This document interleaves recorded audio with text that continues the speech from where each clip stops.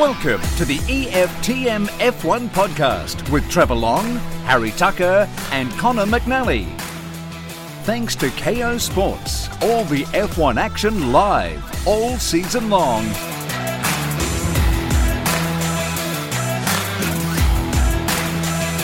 Welcome to the EFTM Formula One podcast. This is the second race of 2022. We are in Saudi Arabia. Well, we're not.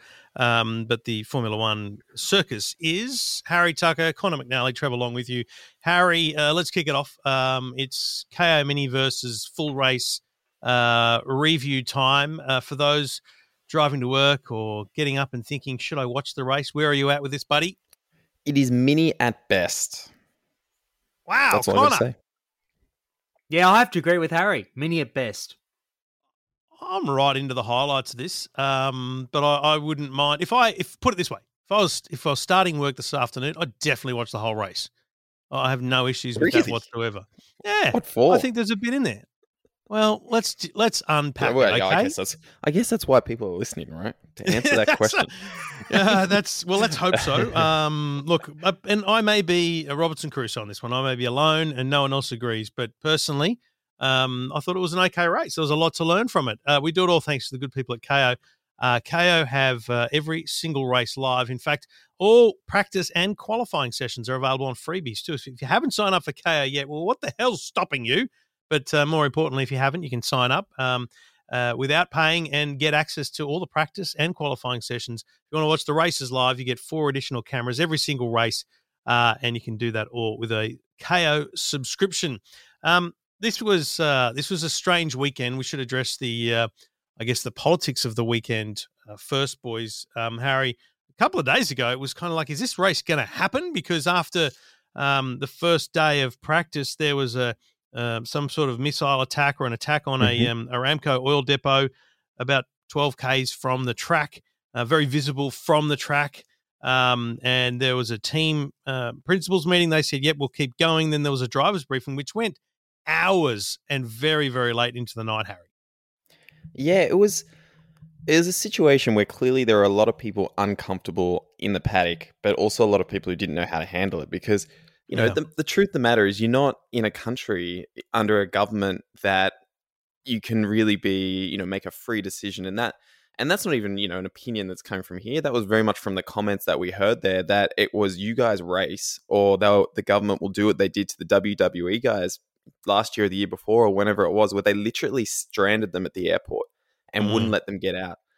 So I think that we're going to see a lot more come out of that as soon as the paddock is out of the country. Yeah, right. I think there are going to be a lot of once they've left the country, the actual conversation can begin. Yeah, I think, and you can tell by, you know, Toto and you know, his comments and just even Christians as well, was basically that they went into the drivers, said, listen, there is nothing we can do. We're all going to be freaking stuck here. We all just want to get out, say the lines, and then we'll work with the FIA to see what our options are to come back. And which I think what's interesting though, Harry, is that no one. There was a report from the BBC which stated that, right, which basically said that there was this kind of threat or concern around actually getting out of the country. That's not been spoken by anyone, which I think goes to your point about, you know, who wants to say anything while you're in the country. But Connor, did you ever feel during that night or the next morning that we would not go racing? No, I didn't. I think, honestly, we would have gone ahead. The fact of the matter is, money talks. And that's exactly what's happened with Formula One. I mean, Formula One's been going into different places around the world with some pretty atrocious human rights records, let's face it. But it's still, they're trying to take the sport to the world. And I don't know about Saudi Arabia after this weekend. I really don't. I mean, I think they had to save face and just get the weekend done. That's all they had to do. I think you're spot on. I think the interesting thing is I think I got caught up in the social media, I guess, commentary around it. A lot of, you know, absolute Nevilles expressing opinions and making it clear that the thing shouldn't go ahead for all these different reasons. But the fact is, this is not new. It's not like there was suddenly See, it's not about Russia and Ukraine. This is an ongoing thing that's been going for a decade. So we went there last year with this same kind of cloud hanging over the head of the area. Yeah, absolutely. Obviously, there wasn't an attack in the same race week, but there was Formula E had the same problem. So it's not like getting there, they didn't know.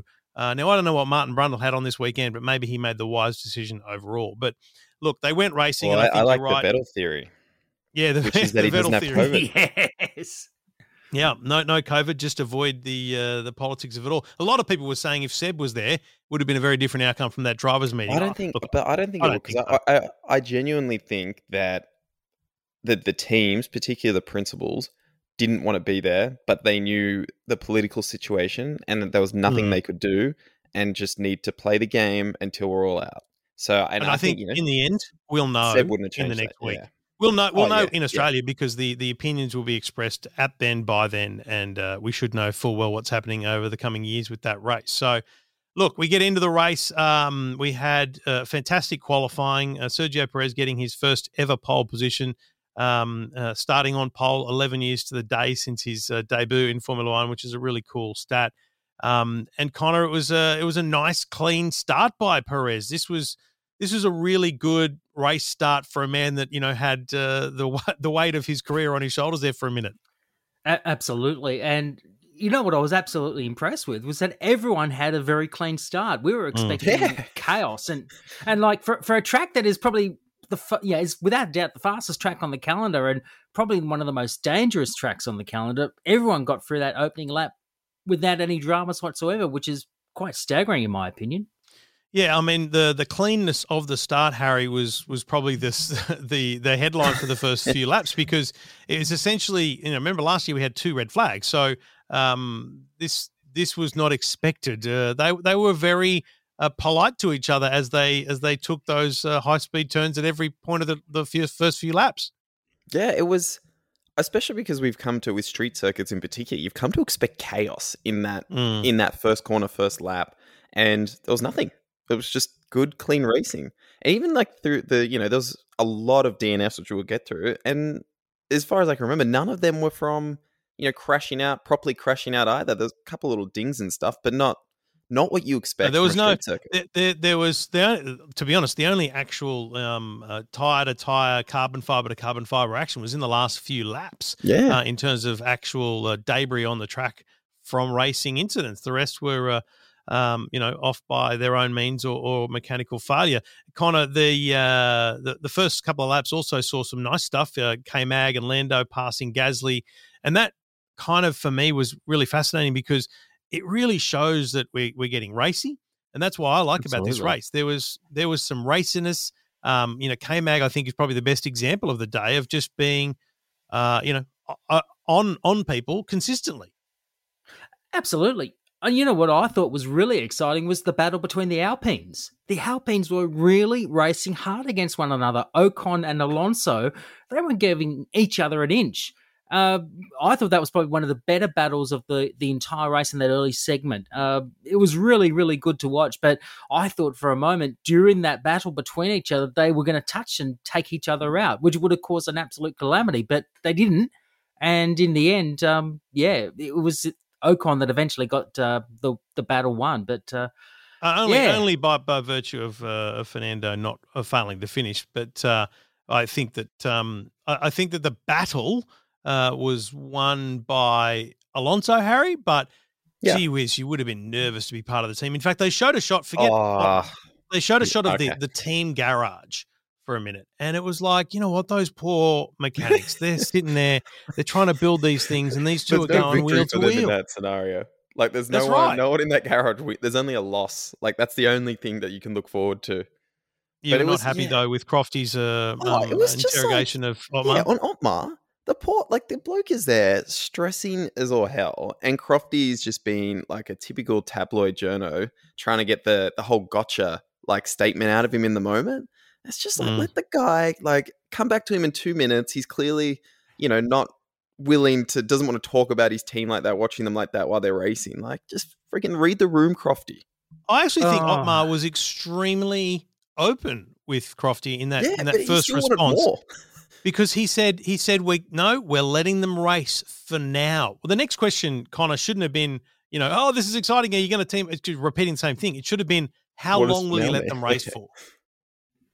I would have asked that question as well, but I don't know, not my situation. Would you have answered that question? No. Maybe there might be times we think, Crofty, just shut up and let me focus on the race without you yabbling in my ear. I mean, sometimes. Are you it's worried great. about what's going to happen? Well, fucking of course he is. Exactly. Of course I am. Yeah. It was. I mean, everything we're talking about has happened within the first 6 laps here, right? There was 3 or 4 laps of wheel to wheel Alpine racing. By this time, Lewis Hamilton, who started 15th or so, still hadn't passed Daniel Ricciardo. So that to me was an early indicator that, Mercedes in years gone by, when situations worked against them, especially for Lewis, maybe not in 15th, but certainly in the back of the pack, sometimes at the very, very back, you would see their speed come through, right? But Harry, it wasn't obvious at any point that Mercedes had speed, and I think that just reinforces the fact that they have a long way to go. Oh yeah, and I don't think it's just them as the team. I think it's anyone with a Mercedes in the back. Don't think it's a coincidence 2 races in a row that all the weakest teams have a Mercedes power unit. So what I find probably the most interesting point is that George is far ahead, leaps and bounds ahead of Lewis. And I mean, Lewis struggled badly all through the weekend. We saw the fact that he failed to get past Q1 in a car that really wasn't behaving that well. And George was able to sort of have a handle of that car. It's quite clear that George is really putting the sword to Lewis at this point in time. It's very, very interesting. They're running different cars though, aren't they? I thought that was they came in and they're trying different things up with Lewis's car. Well, Toto at the very, very start of the race told someone, maybe someone on the grid, that they tried to set up strategy that had failed with Lewis. So, and question whether or not they should have started from the pit lane and reversed that strategy. So, I don't know if they're different cars, but they're certainly very different configurations, yes. Harry, right? I think that, poor use of words of my own. I think the challenge for Lewis is, you're right, Connor. Russell's just consistently just better, just a little bit better. That's all that matters, and that's going to play against Lewis's mindset. Lewis did make up ground very quickly though, because Ricciardo had stopped on lap 8 to switch to the hard tires. By this time, Perez has got a 2.3 second lead, Connor, and that showed his natural pace. And I think that's the great thing about Perez having a solid lead was he had pace. Qualifying wasn't a freak outcome. Absolutely. I agree with that. And I think also Red Bull must have learned from all the dramas with the fuel pump issues that brought them down last week with those power units. So they handled the pace pretty well. I was very surprised at how well Red Bull were actually going, particularly Perez. I was very impressed with his natural speed, as you said. And he actually handled the pressure really, really well. He was in that groove right up until that first set of pit stops when things started to unravel. And that's thanks because of Nicholas Latifi, who crashed out at the final corner. What's fascinating, though, is this race really took a solid turn, but it was, forget the safety car for a moment, it was a strategic bluff, which I quite enjoyed, and I'm amazed that it was fallen for by Red Bull, and maybe they'll never admit it, but Leclerc himself came on the radio, Harry, and said, box to overtake. That's what he said, and then the team confirmed that. Now, box to overtake in general terms is, I assume, let's undercut, but also in that same message, it's do the opposite of what they do. And Perez pitted, Harry. I found that staggering.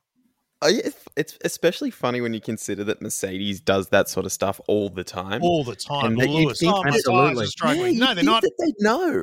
Like, you'd pick up on it by now, surely. And they've just, do they think that Ferrari's not going to play those games as well now that they're competitive again?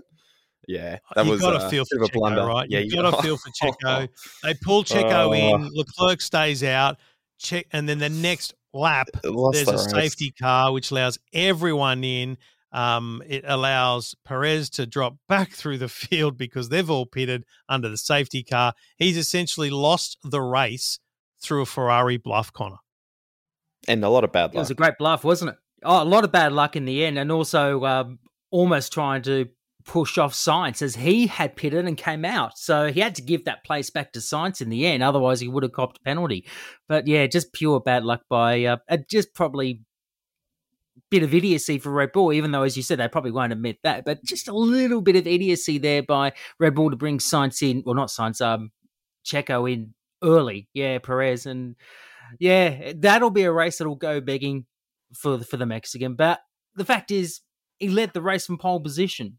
No one can take that away from him, that's for sure. But it was just perfect for Ferrari. They really called the bluff on Red Bull, and they led for most of the rest of the race up until the last few laps. And it was a great ploy by Ferrari. They did very well out of it. Oh, they'd be sitting there going, "Can you believe that worked?" I mean, they would legit be going, "Can you believe these idiots boxed Perez?" I mean, it's phenomenal. And he had a 2-second lead, so it would have been a really solid undercut for that to work, especially given it's a speed track, less a traction track, and therefore I'm not even sure the undercut would be that powerful. But anyway.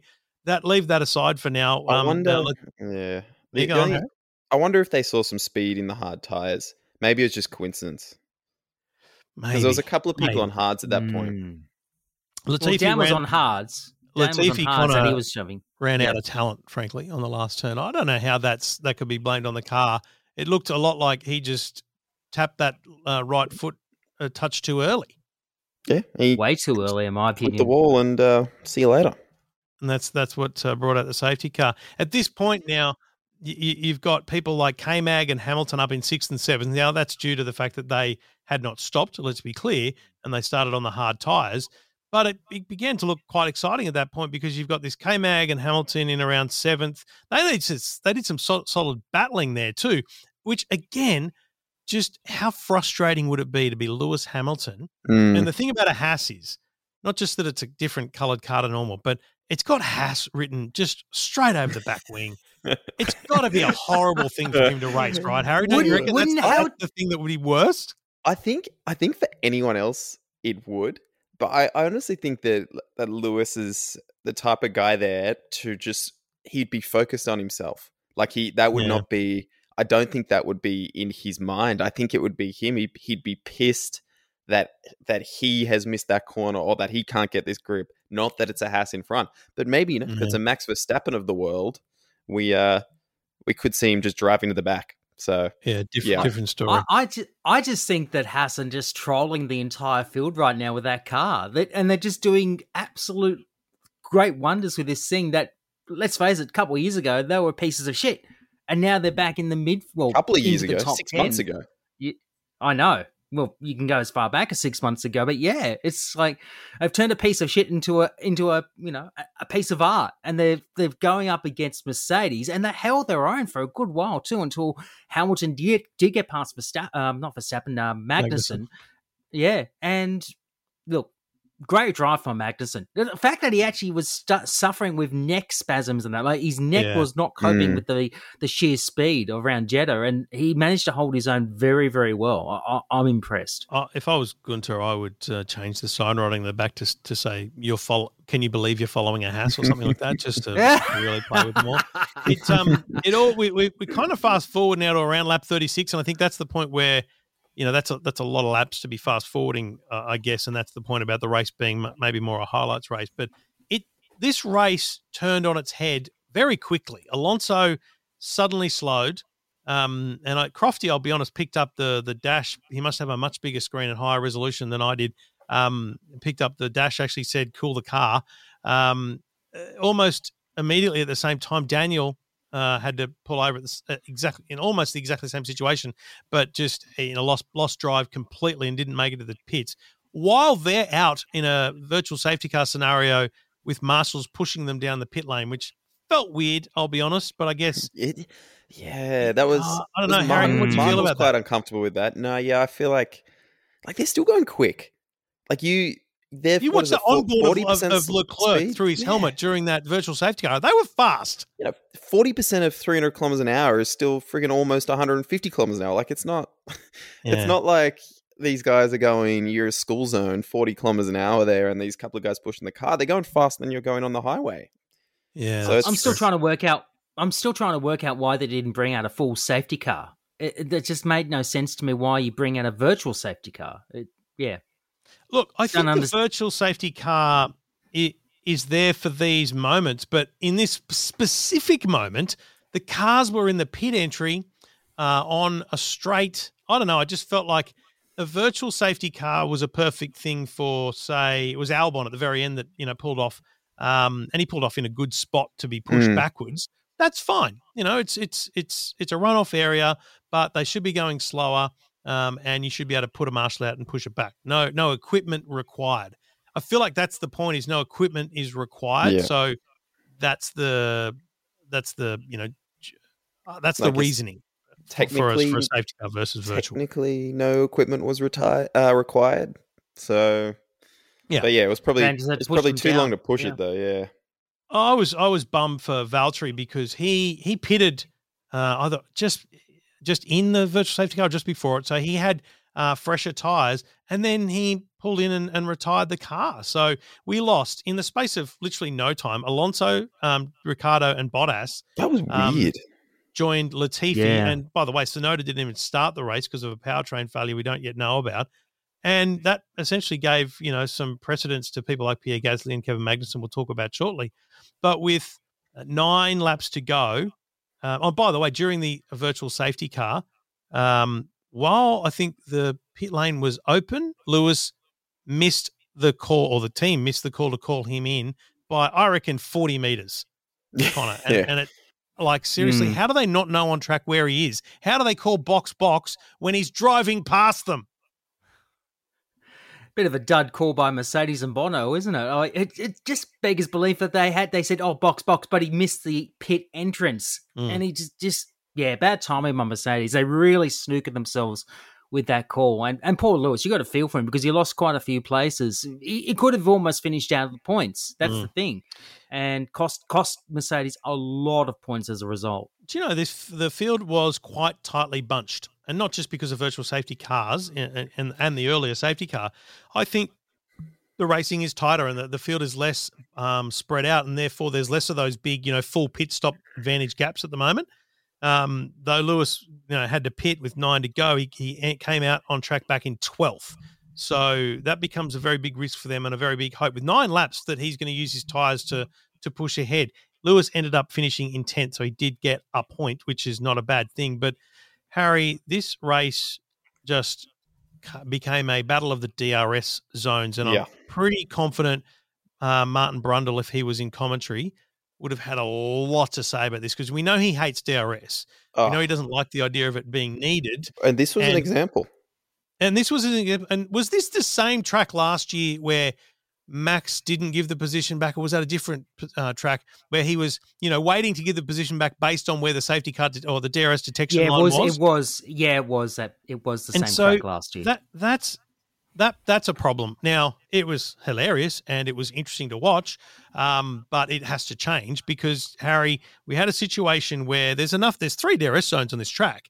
So you've got enough to make up space and get behind someone. And on that last kind of sweeping hairpin turn leading onto the straight, there's a DRS detection zone at, you would say, at the middle of the braking point, maybe. It's not really at the end or the start of the braking point. It's kind of in the middle of the braking point. And what happened was, throughout the race, many people strategically did not pass. Lewis was probably the most obvious on this many, many times, did not pass into the last turn so that they could be within milliseconds, get the DRS, and do the pass on the straight.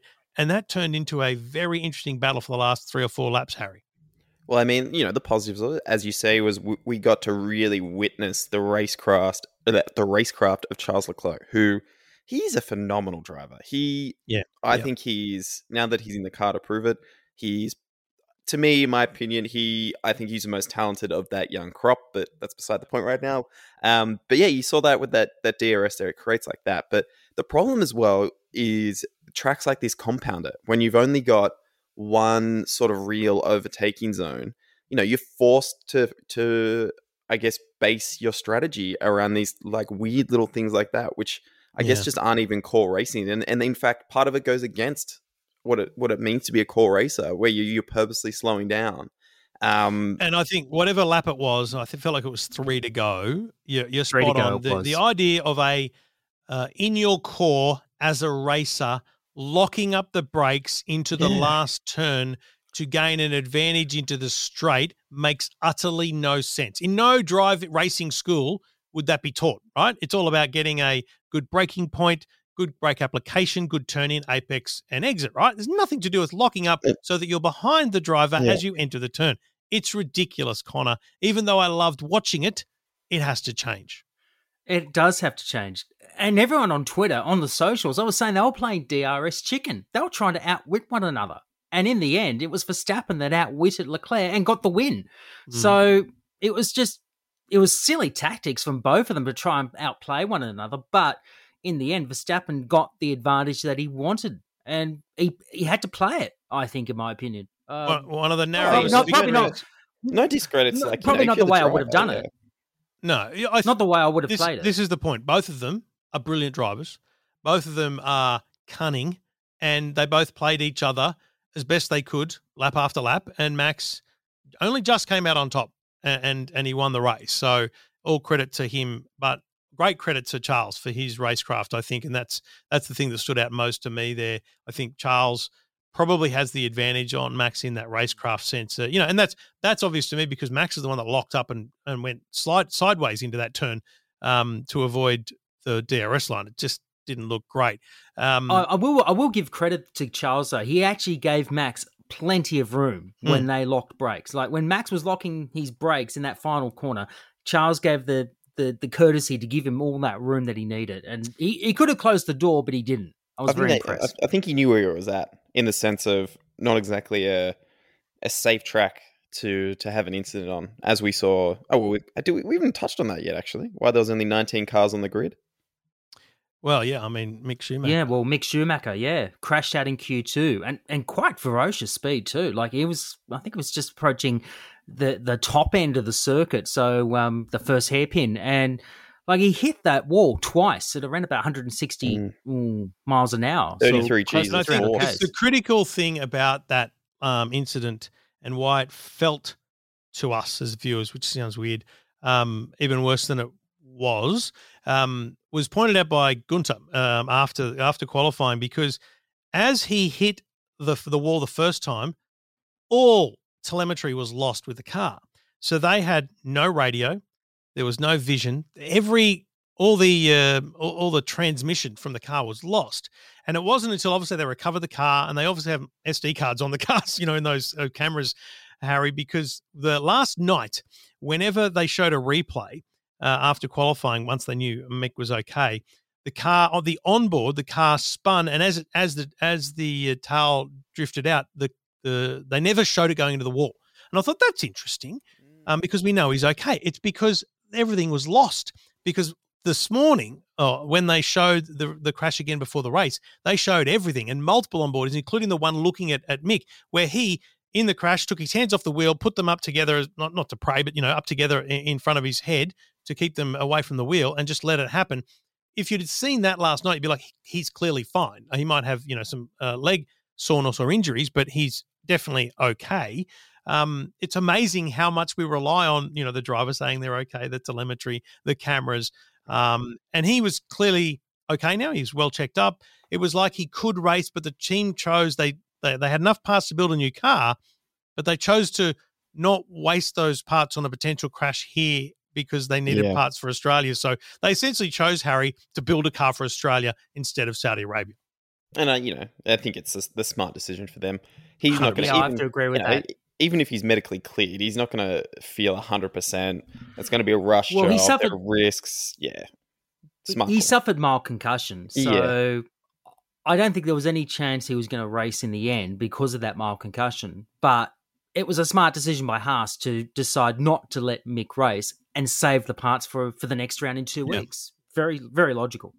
All right, we'll get on to the teams and drivers shortly. We do it all thanks to the good people at KO. And KO, not just the races, not just qualifying, not just practice, but every single week you've got the F1 show, Ted's Notebook, GP Confidential, there's the Mobile One show, The Grid. There's a bunch of docos and a library of content as well on KO. So if you're a Formula One fan and you sign up to KO, you choose Formula One as one of your sports of choice, you'll just be served up F1 content after F1 content. And plus, of course, there's plenty of other great content like the MotoGP and the Supercars, which I watched all weekend. Not a bad weekend in Tasmania either. Boys, Max Verstappen took the win, Charles Leclerc second, Carlos Sainz third. Connor, not a bad weekend for Ferrari as a team. If we look at the teams now, Ferrari would be very pleased with this because they've had two consistent weekends, even though they didn't get the win. They're showing speed. They're showing reliability. This is a good sign for them. It's a very good sign. And the fact that they've read the rules very, very well. I mean, they're sitting atop of the constructors' standings at the moment, which says a lot. They've really built Spoiler a car. alert. Wow. It's a spoiler alert when you think about it. I know. But when you think about it, they've built the car to the rules probably to the nth degree, and it's paying off in dividends already. Yeah. They've really done well. And I can't wait for the remaining, 21 races of the season. I think they'll go very, very well in 2 weeks' time in Melbourne. They've got a car that can potentially, beat the entire field. And Leclerc's looking really racy. Feel a little sad for Sainz tonight or this morning. He should have been up there a little bit more, but I think he'll come into his own as the season progresses, and he will win races. There's no question about that. But Leclerc, he's definitely showing he's going to challenge Verstappen for that world title this year, and they're really playing their cards very, very closely right now. They're playing their hands at every race. I'm very impressed. And Harry, I mean, Red Bull, not the ideal outcome because obviously Sergio should have won this race, but they got a win, and Christian wouldn't give a rat's because he loves Max. But they also, 1 and 4 isn't good enough overall, but it's a good recovery from last week, given that they had the reliability to make it to the checkered flag. As he said at the start of the race, we've got to see the checkered flag before we know that issue's been fixed. Yeah, and I think that's very much the vibe that you get from the team at the moment, in the sense of, I think from most teams, in that sense of new year, completely new regulations. We're all still learning. No one really knows where anyone's going to be in the mid-year. So we'll sort of take what we can get at the moment. And I think Red Bull will be absolutely over the moon at that win because it's not expected at this stage. I think despite Fernando's failure, Alpine and Otmar would be pretty happy with this weekend, Definitely. Connor, because they were racy, they were fast. Esteban took 6th. This is a good thing for the team. It's very good signs, assuming they have development pace left in the team. It's a confidence booster for Alpine, without a question. I got to say, if they had taken each other out in an early stage of the race, it would have been an absolute disaster for them. But in the end, despite the fact that Alonso retired, it was a very, very good race. They could have snatched a podium if things went wrong for Red Bull and Ferrari.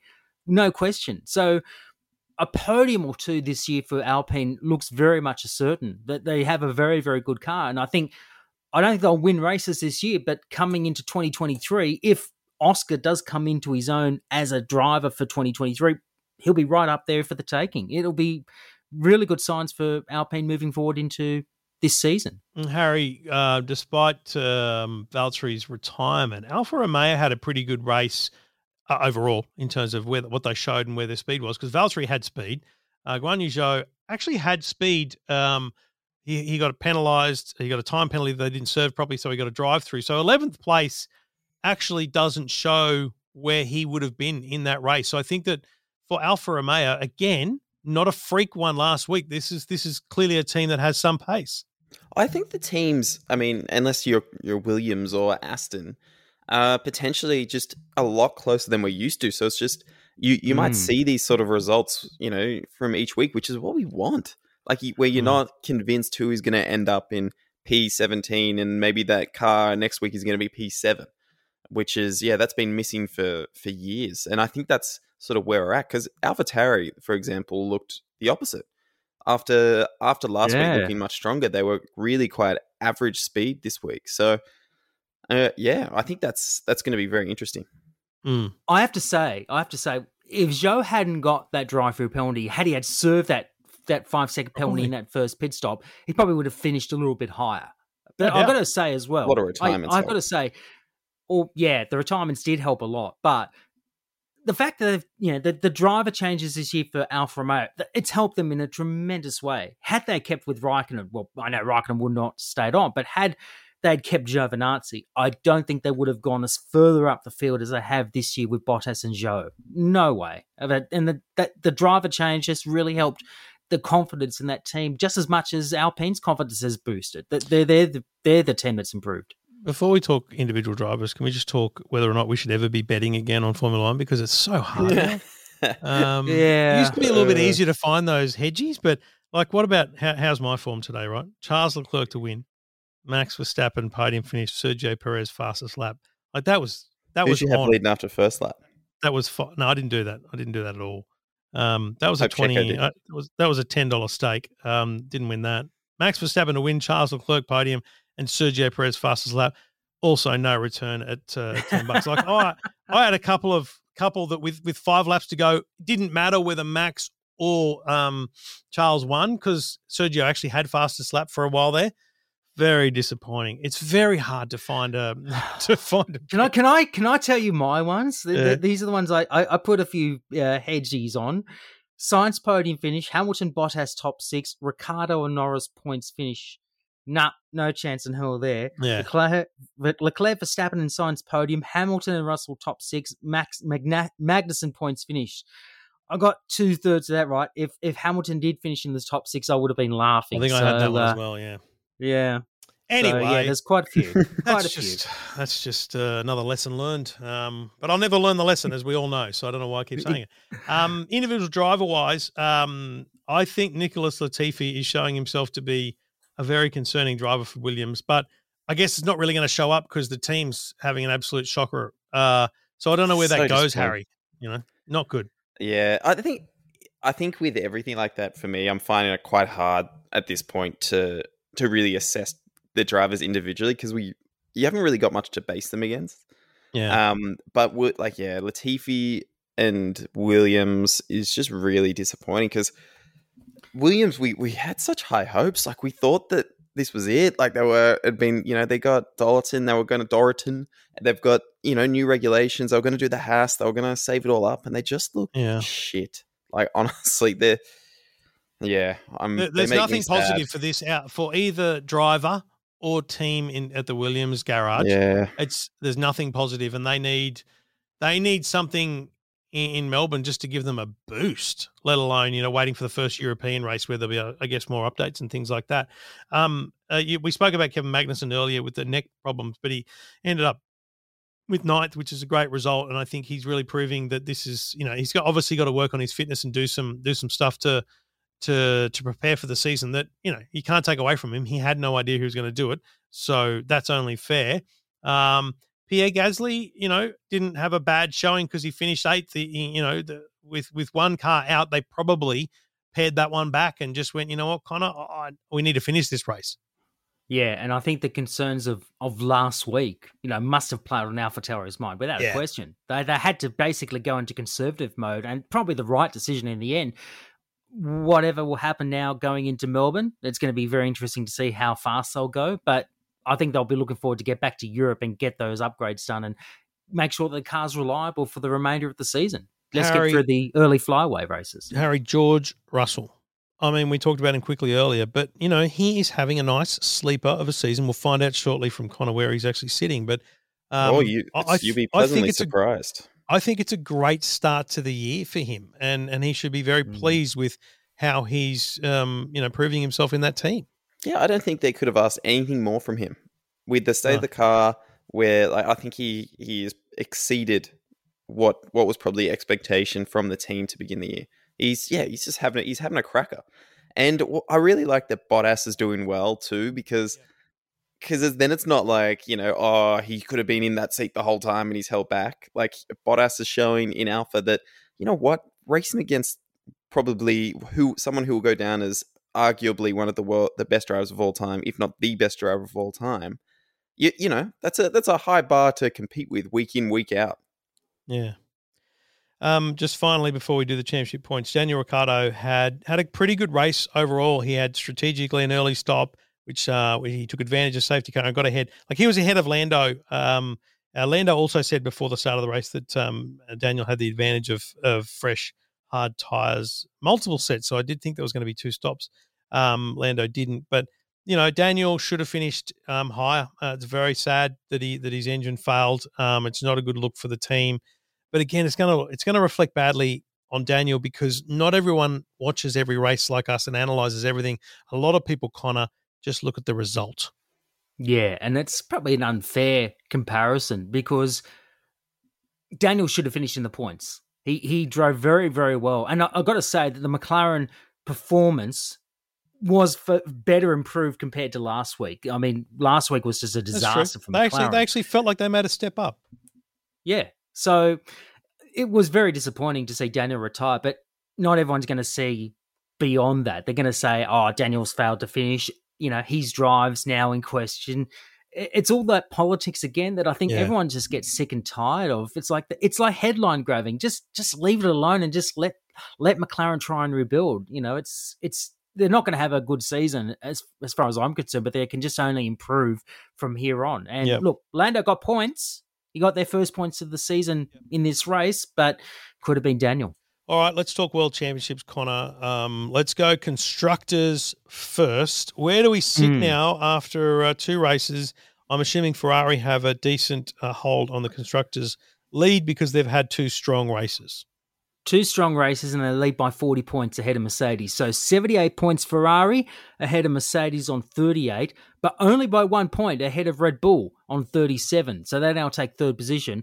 Alpine are 4th on 16 points. Haas dropped back 2 spots to 5th on 12 points, but that's not bad. They're doing very well to be in the top 5. Alfa Romeo are 6 on 9 points. AlphaTauri 8 points, and McLaren get their first points of the season on 6 points, with Aston Martin and Williams still yet to score. And it's interesting, 8th, 9th and 10th are the teams that are powered by Mercedes-Benz. So it's quite concerning. Not good. Drivers' Championship sees Charles Leclerc lead by only 12 points. Not much at the moment. It is a Ferrari 1-2 though. So Leclerc leading Carlos Sainz 45-33. Max Verstappen finally gets himself on the board with that win, 25 points. George Russell, 22 points. Wow. He's now 4th, only 6 points ahead of Lewis Hamilton. So that is going to be very interesting as the season progresses. Who's going to be the lead Mercedes driver this season? Esteban Ocon currently 6th on 14 points. Sergio Perez on the board as well with 12 points, sitting equal 7th with Kevin Magnussen as well. Then it's Valtteri Bottas in 9th on 8 points, and Lando Norris rounds out the top 10 on 6 points. It's you know what? I'm excited. I think it's a great year. I think the rules are good. There's clearly Jensen made a point. He observed poorly in commentary, basically, but he observed, I think, boys, that they were sticking together on the twisty bits, and that's important. That's a big observation, which might play well into later in the year, Harry. Well, and see that was my biggest problem with this track and this race is that Formula One keeps making the dumb decisions that go against good racing. So they've put these cars together, these regulations that clearly freaking work, but then we still, just prioritize, money and sports washing to these shit tracks, which result in shit racing.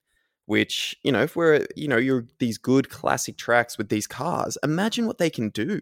But we're going to have half the calendar that's going to be full of tracks like this where you can't overtake. They're just going to be bunched together, and it's not that much better that they're going to be closer together than it was last year if you still can't actually pull the move. Can I ask a controversial question with regards to Australia? Should the Australian track have been changed, given what we've got now with the cars and the closeness of the racing and stuff? Like, I get that. Yeah, I'm curious as to whether the track needed to change and whether it plays into these new cars or whether the change actually plays into the old cars. I don't know. I cannot give you an answer. We'll find out in 2 weeks. We'll find out in 2 weeks, won't we? We will. April the 8th is race day, Sunday afternoon race, about 3 p.m. I think it is. 3 p.m., yep. So can't wait for that. It's going to be great to have the circus back in town. I think zero risk of cancellation because we don't give a rat's about COVID anymore. Neither does Formula One, clearly. It just seems we're all living with it, which is great, which is the way it should be. So we've got a week off, and then April 8th at Albert Park, Victoria, for the Australian Grand Prix, boys. I can't wait. I can't wait to see the cars on the track. Can't wait to see whether or not we get some a little bit of a mix-up of those placings because it is, a flyaway. There could be some work have been done since testing. Hopefully some new parts are shipped. Otherwise, we'll have to wait until when they get to maybe even Spain in mid-May before the biggest changes to the lineup occur, I would suggest. But we'll have to wait and see what happens, Connor. Harry, rest up and enjoy your week. We'll speak to you for Melbourne for the Australian Grand Prix. Oh, absolutely. At a daytime. Not yes, in a daytime too. All right, boys. See you then. See ya. Bye.